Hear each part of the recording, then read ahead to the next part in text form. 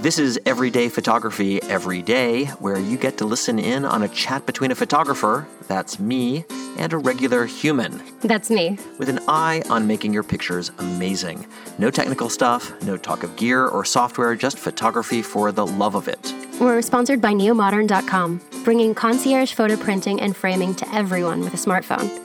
I'm Suzanne Fritz Hansen, enthusiastic iPhone picture taker. And I'm Michael Rubin, photographer, founder of Neomodern and Grumpy Old Man, and we're in San Francisco tonight. Welcome. Hey, Suzanne. Hey, Rubin, how are you? I'm great. I'm really excited to introduce you to a great photographer, a friend of mine, Doug Menuet. This is Suzanne. Suzanne, Doug. Hi, Good morning. Doug. Hi. Good morning. How are you? It's good to see you too, Michael. Thank you. It's great to see you. I wanted to just introduce you a little bit to our audience. You are an unbelievable photojournalist, and I think the thing I wanted to say most, you're known for covering the birth and explosion of Silicon Valley starting in the 80s. And I want to say, as a collector of photography, there are certain classic photos in civilization, Margaret Bourke-White's pictures of Gandhi, or, Cartier-Bresson shooting Martin Luther King's rally. And I swear your pictures of the creation with Steve Jobs are among those pictures. They are going to be part of the history of photography forever. And it's just wonderful to know you. I'm a little emotional. Fanboying right now. We have to end this interview right now while I go and recompose myself. But, listen, I'm grateful, so grateful, because we all want to reach our audience. You work hard to make these images that connect with people. So I'm hugely flattered, and I'm really moved by that beautiful Thank you. compliment. And I mean, obviously, I try to stay humble, because whenever I don't, then God crushes me like a bug on a windscreen. But that was a pretty good compliment. Thanks, Michael. Well, nice. Well, you are an amazing photojournalist, and but one of the things, I think people can tune into some of your great talks about Fearless Genius or about some of your new work, but our audience are consumers. They're just people with iPhones, and so a lot of what I want to talk to you about is just your relationship to photography, and how you feel about it. And I suppose the first thing I'd just like to ask you is, actually, so many things. You resist calling yourself an artist. I've noticed, you say you're a visual storyteller. What is that? I went back to artist today on Instagram. I mean, who isn't conflicted in the visual creative world, right? This is a therapy issue. But no, since I was 10 years old, I wanted to be an artist. I was studying painting and would go to the Museum of Modern Art and look at Matisse and Picasso. And then I discovered photography. My father gave me a camera, and also The Concerned Photographer, the beautiful book with the Magnum photographers, when I was 12. So I knew that was my medium, and I embraced it. And I think in photography, as I was growing up, it wasn't considered art. And I went to art school, and it was always suspect. And the big issue came down to collector valuation, because you could make multiple prints. It wasn't the object. So I internalized this conflict in the world. When I was around 10 or 11, Avedon's print of Princess Borghese was accepted in the collection, the permanent collection. It was in the Museum of Modern Art, and it was a big scandal because he was, in the Times, they described him as a commercial photographer. And so, this is a never-ending thing, but I do feel like I've always wanted to be an artist. I went to art school. The way I talk about it now is, as a documentary photographer working in telling stories, I basically am saying, this is a subjective truth. This is how I see it. And no one can tell me they can be truly objective. I worked for the magazines Time and Life and Newsweek, and I saw a lot of occasions where objectivity was not in play. It's just so hard. So I think what an artist does is they feel compelled to express something within themselves, and that's what I do visually through the camera. And thanks for letting me explain that, but I go back and forth. You talk a lot about you've managed to create a balance that few have between being an artist and being a commercial photographer. How do you do that? Like, how do you not fall too deeply into one side or the other? Well, another way that I access this is through Andy Warhol, who said, art is whatever you can get away with. I really feel like there's the question that you're asking is, how do you reconcile the work that you feel called to do, that gives you passion, that you're passionate about, that gives you joy, and the work you must do to make a living? And there is a lot of misconceptions about the latter in terms of how you get it. And I figured out, I guess in the late 90s, after being a photojournalist for a long time, and then the change that was happening in advertising was they were looking for authenticity. The audience was looking for more authenticity, and it was shifting from aspirational, get this Porsche, you can be groovy, to, oh, that experience I can relate to, maybe this is a really good product. I saw that as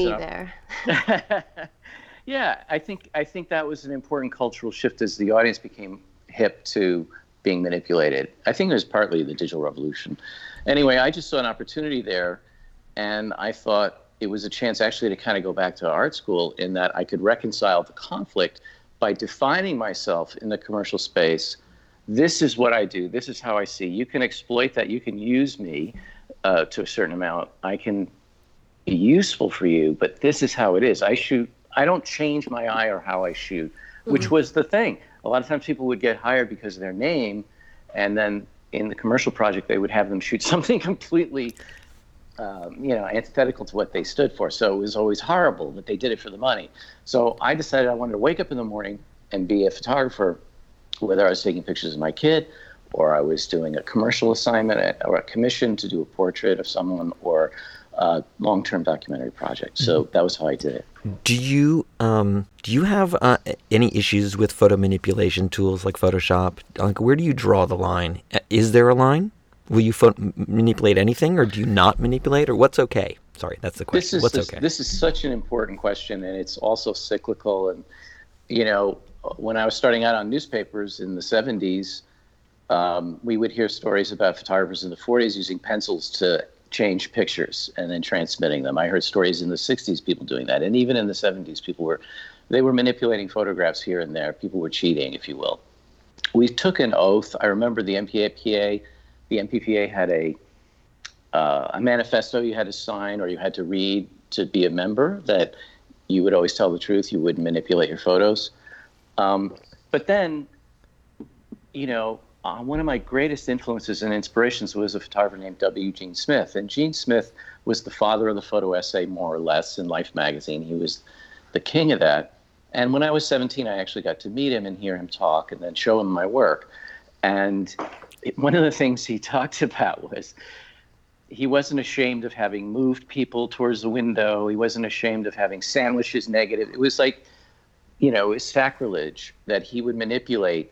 But he made a very clear point that he felt that he was an artist. He had a letter from Ansel Adams saying he was an artist, which he read.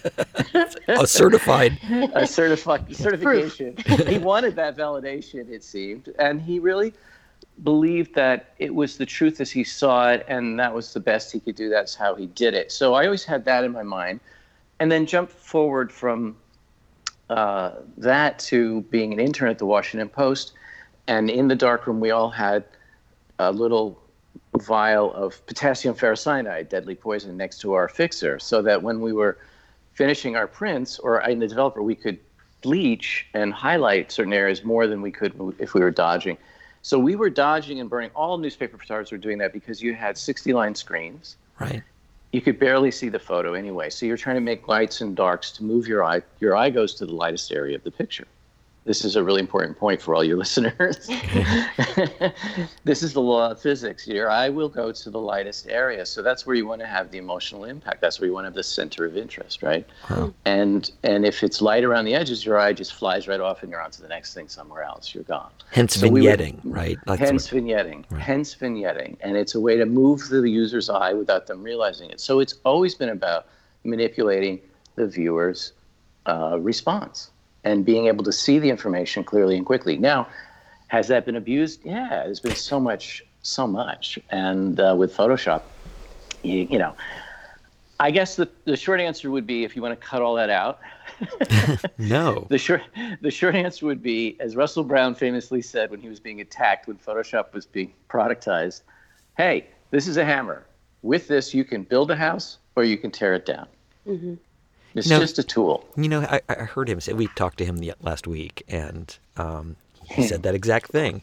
But it's not, I'm not sure I totally agree with that, because to abdicate all responsibility, like whatever you make with this is what we're convincing people of something. People absorb, it's like a chemical that goes through the blood-brain barrier. Like it gets to sneak through and you perceive it as truth. And as an artist, of course, your truth, you're communicating your truth. But as a journalist, of course, you're supposed to be sort of have objectivity. But we know no photograph is objective. It's a fallacy from the premise, right? But Ruben,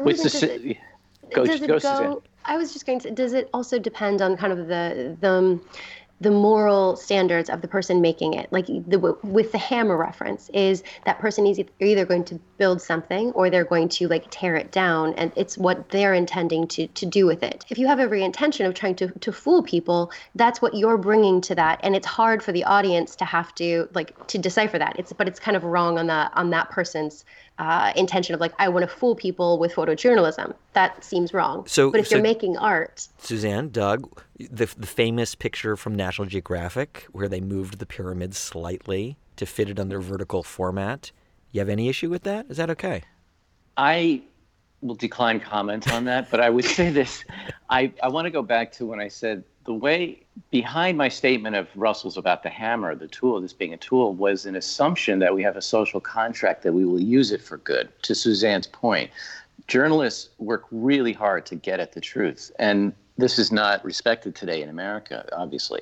Yeah. And I really feel like this is a sacred trust that the creators and the writers have to have with their audience to make this. It's a social contract. So yes, yeah. I feel like that's what we have to remember, and that means you got to make an effort to keep that contract on both sides. It's a meeting of the minds. And digital technology has weakened that contract because people don't know what to trust. Mm-hmm. Nice. And if it's and by the way, the cover of a book or a magazine, it's got 2 seconds to catch your eye and sell you. And it's more of an ad than it is editorial content. So I'm confused myself about where the lines should be drawn for that. I technically would prefer not to change anything for a journalistic publication ever. But there's, I am a person who lives with gray areas. I refuse to see everything as black and white. One of the things you learn in journalism, you go out and you get both sides of the story, and then there's 5 sides to the story. Right. You're famously a user of the Leica camera. And, of course, it's a beautiful camera. How do you feel about smartphone photography? Do you take pictures with your smartphone? What do you think about that stuff? Does the device matter? I love that 1 billion smartphones came online last year, and that unleashed untold amounts of human creativity with that camera. I salute Mariko Borogov and her team at Apple, who sweated bullets to really make that camera sing and transform the world.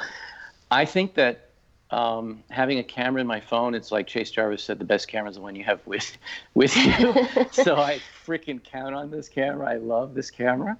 And I love my Leicas. And the Leicas are astonishing me every day because they are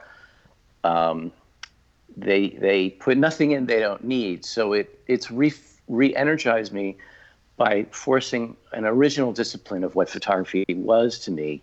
A lot of the craft is brought to the fore, and it also leverages my brain in a way that other cameras don't, because the menus and the user interface is so sweet, so clean, and so clear that I can actually use the features of the camera. Previously, I would ignore all the many options because I could never remember where those things were in the nested menu. And you have to do it fast. Like and your you have job to do it fast, or you miss the freaking picture. So Right. I would hand it to my assistant and say, "Where's that thing? Find that thing."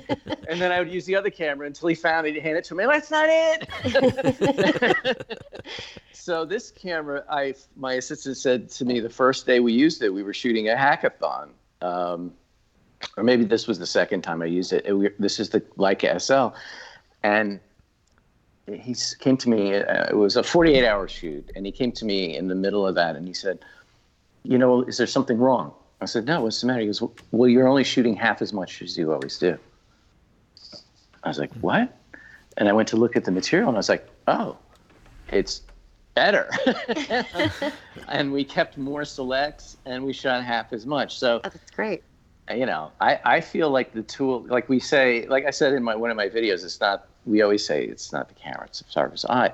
But hey, if that tool is a good match for your brain and how you work, by all means, it's going to increase your chances of getting better pictures and be a better photographer. So you have to find the right tool for you. Yeah. Wait, can I ask one more follow-up on that? Sure. Which is, I'm afraid of a Leica. Like, I keep going to the Leica store and I pull them out and I hold them and I sort of fetishize this thing. It just feels so good. It's like having a slide rule or a great device in your hand that's perfectly tooled. I'm terrified. Half of my pictures, I'm standing in the waves. I'm like, it's raining on me. And I think I would be too concerned about this beautiful, expensive precision device getting destroyed. And I prefer having kind of a beater for being out in the world. Is that stupid? I buy used stuff all the time. And by the time I get through with something in 2 years, it's already, the brass is rubbed off and it's already a beater. I just think there's, I haven't been in love with a camera since I was like 14, but what a joy when you do. I fell in love with this, but I still don't treat it any differently than a hammer.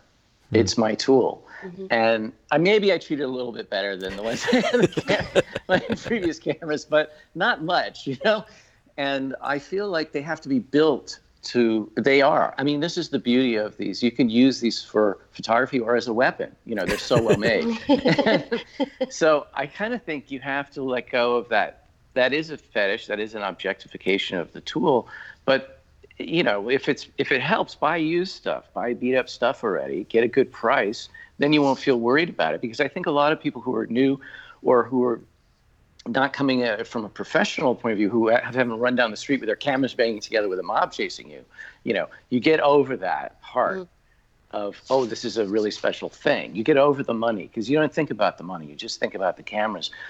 I appreciate people who take care of their cameras, and I know a lot of professionals who are really meticulous with it.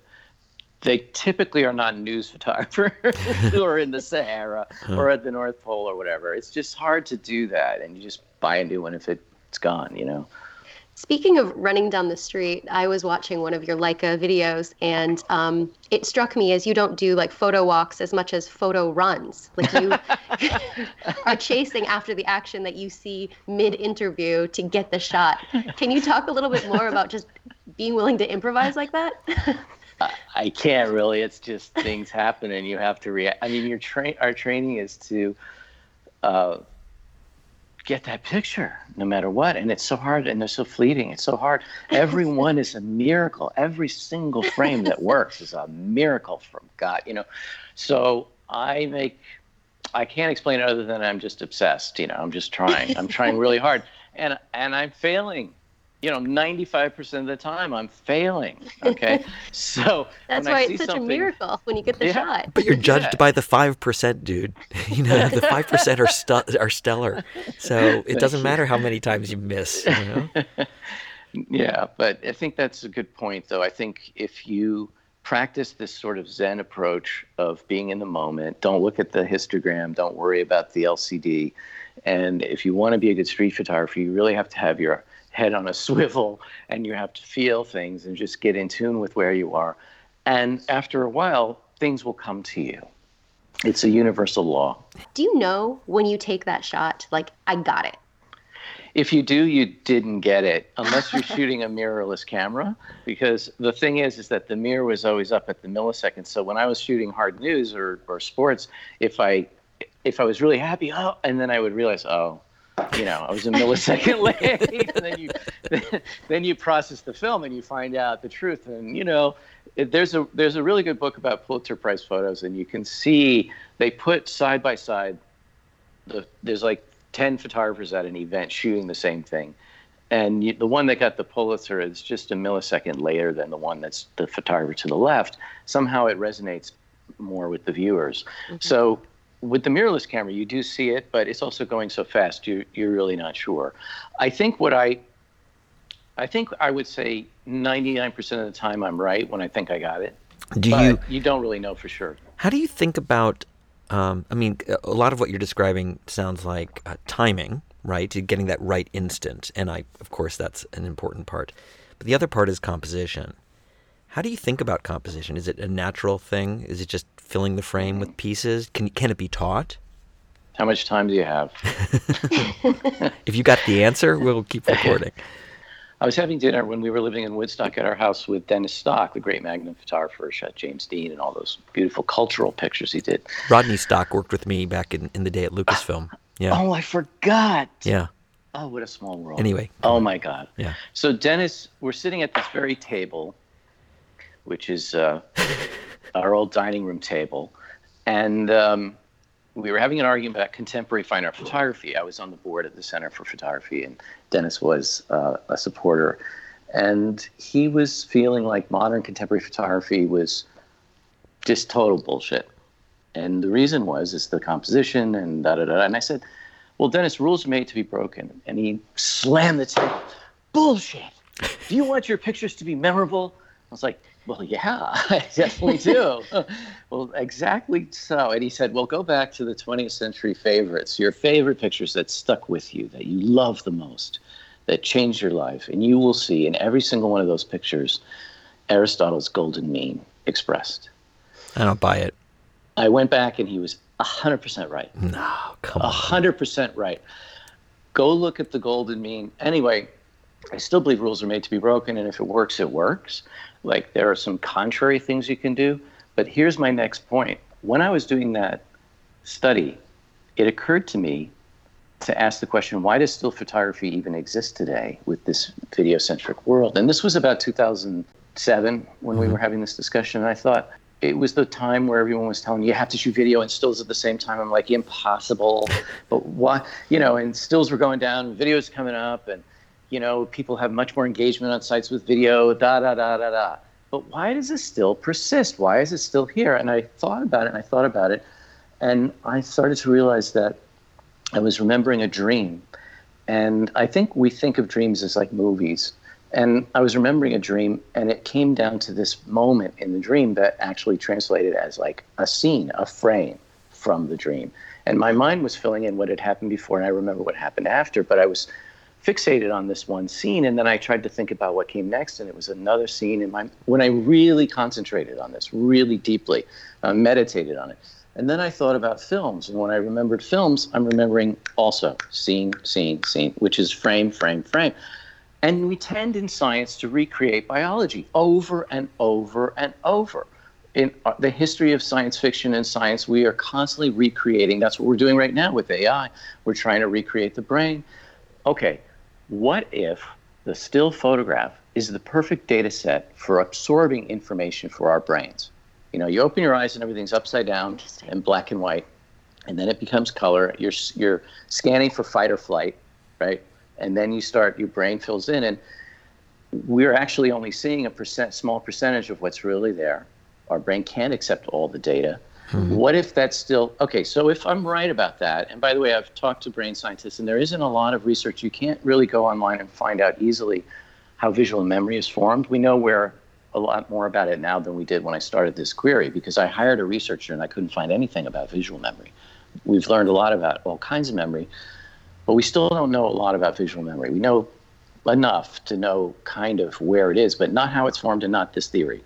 So what if I'm right? That means composition matters a hell of a lot because it makes the picture sticky. All right? Yeah. Next question. Sticky pictures. What would be your stickiest picture that you've taken? What is the picture that you want to be stuck in everyone's minds? You want to be remembered for? I don't know. I really can't answer that. I have 1.5 million images in my archive at Stanford. So I can't even tell you, because I'm going through pictures now from 10 years ago I never even saw, or 20 years ago that I never even saw. We would shoot it and ship it. And it takes me, on average, a year just to decide which pictures I like from a shoot I did today.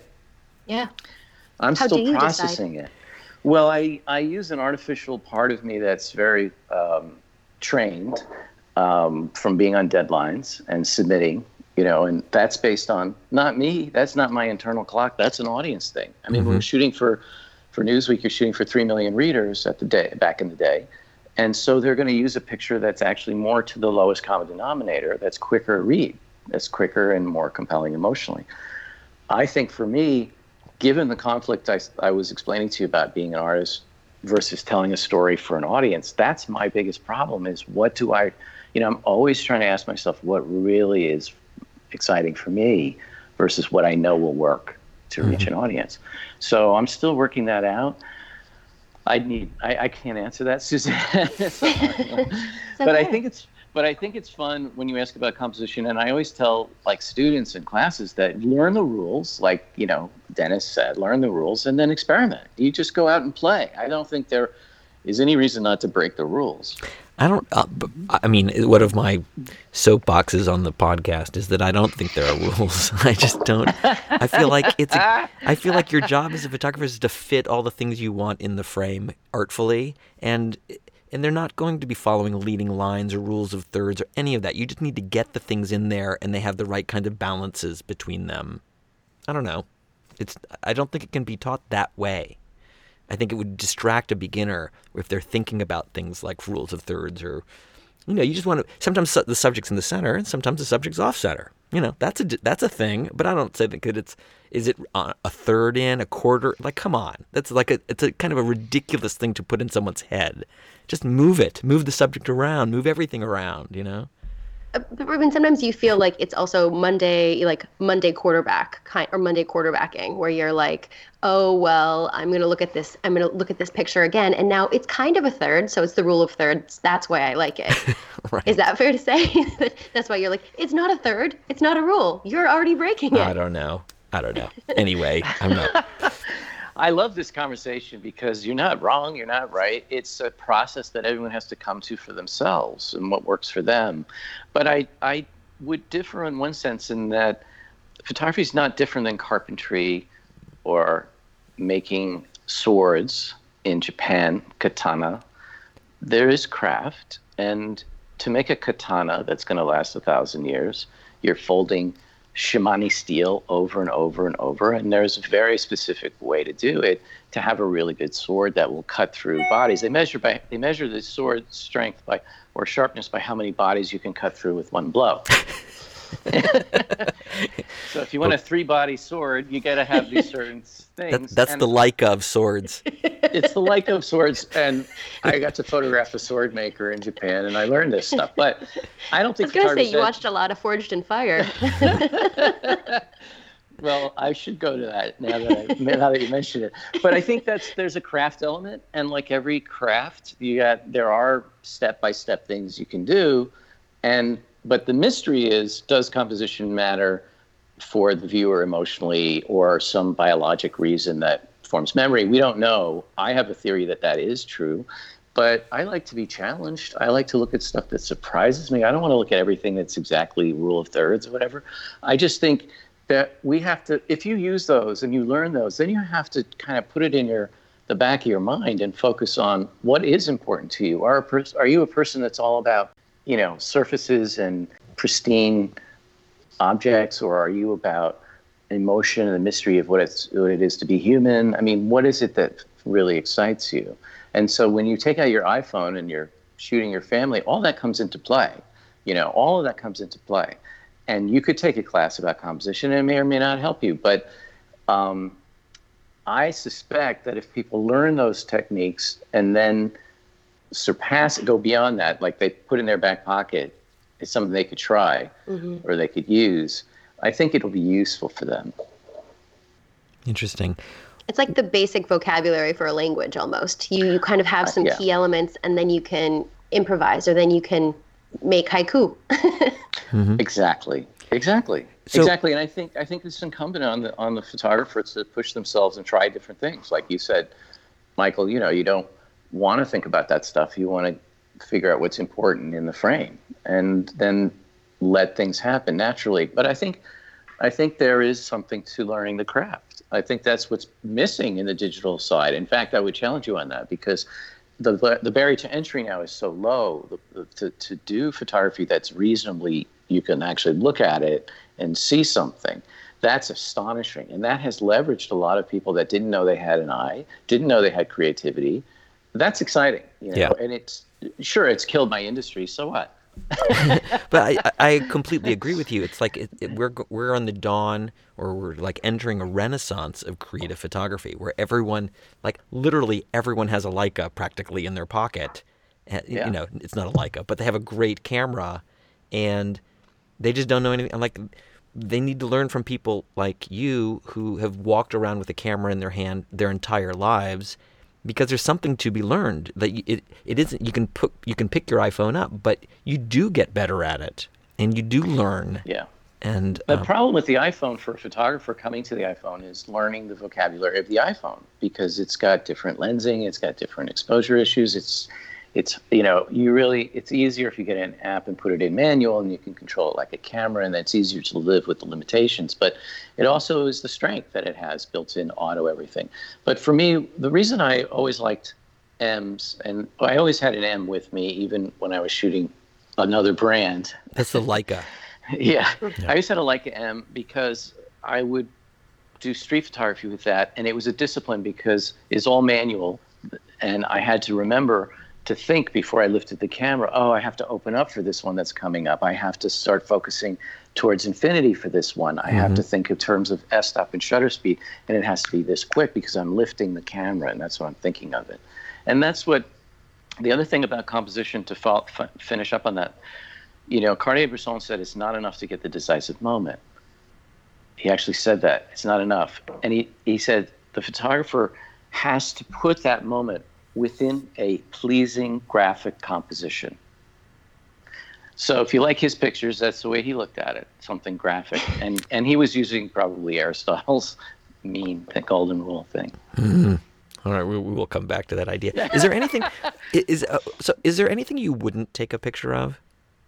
Like, do you have I put my camera down a lot. When I was ending my news career, I still have done some news, but I remember shooting like the 100th person in a forest fire, lifting their family photos out of the ruined house, you know, and I just was like, you know what? I mean, the greater good theory is that, you know, you're bringing a story to a wider audience to help bring light to help the situation or help injustice, if that's the case, you know, and to some degree you're invading privacy, and the people don't necessarily realize the implications of the picture being taken of them in a tragedy situation.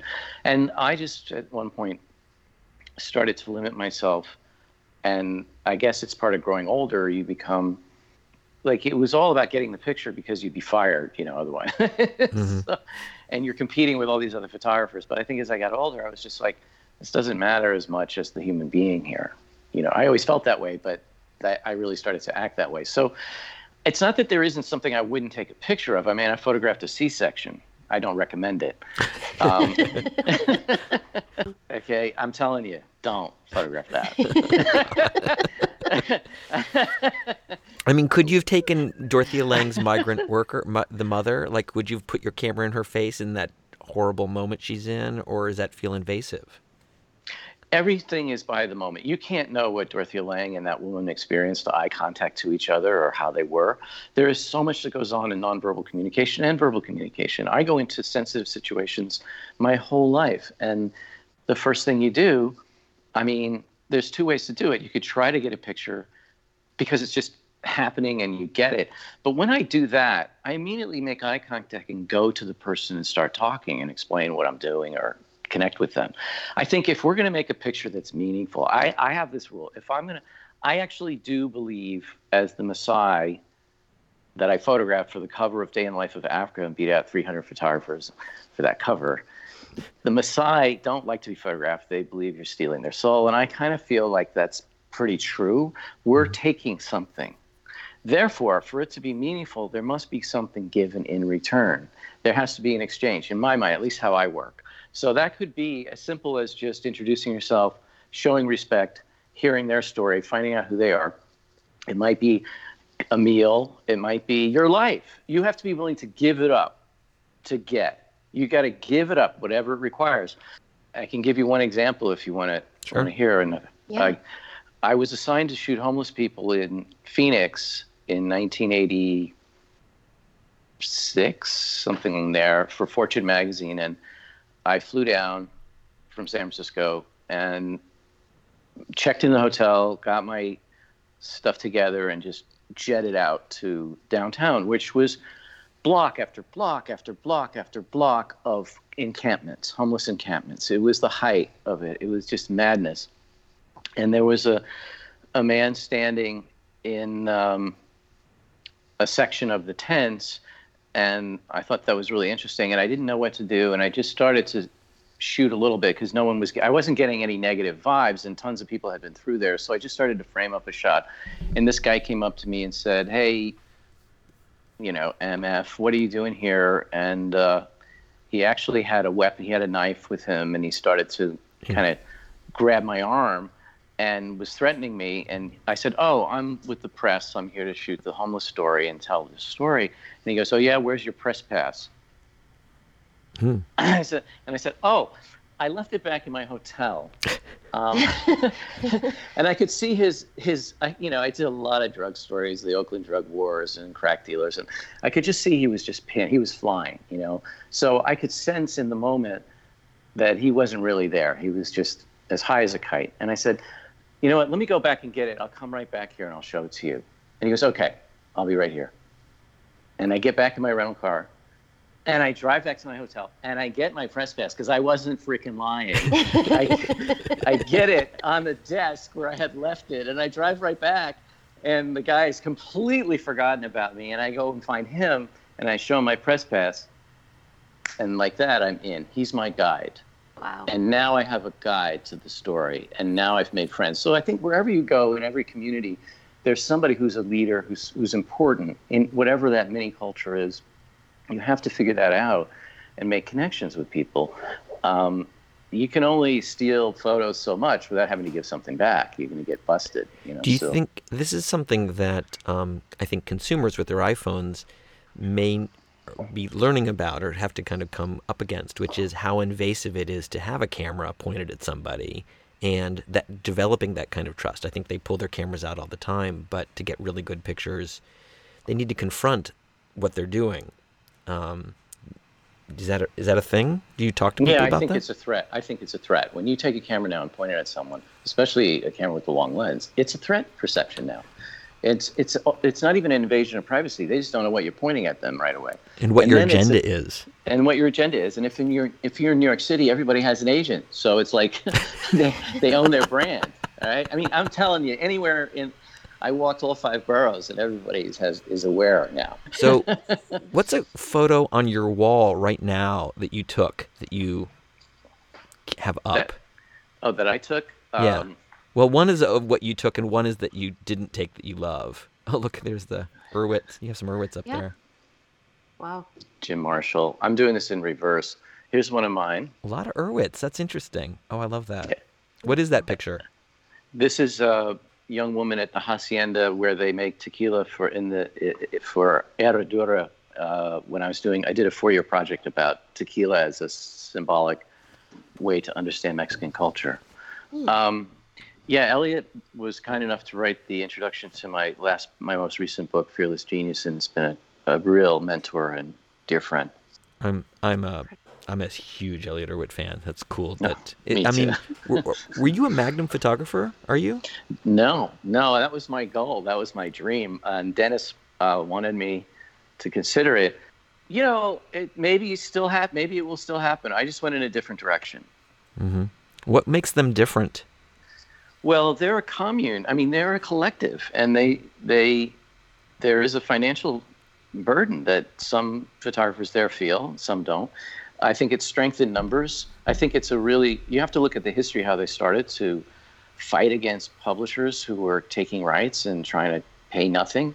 Magnum is the most important event in organizing photographers before the ASMP, and the SMP and APA. These are all really important organizations because everyone wants our stuff for free and to crush us, basically. But I kind of found my own path, and there was an opportunity where I might have been able to go there, but I'm on a different path. Wow, that's good. Yeah, what is one word that makes your photos uniquely you or uniquely yours? I would hope it's empathy. Ah, nice. I see that in your photos. I mean, there's a quote that I actually had pulled prior to this interview that I love. That's, we're primates. We look for eyes, expression, and emotion in the human face. The face is how we connect with people. And I see so much emotion and kind of connection with your subjects in your images. There's a lot of empathy there. Thank you so much. Thank you so much for saying that. This is great. I mean, Doug, I could talk to you all day. This is, I mean, I don't want this to stop. Is that like a great date? I don't know. I love you guys. You guys ask the best questions. We should talk all day. We should get on another conversation. But I love what you guys are doing. And I love that you're bringing conversations like this to people who are discovering photography. I think that's really important.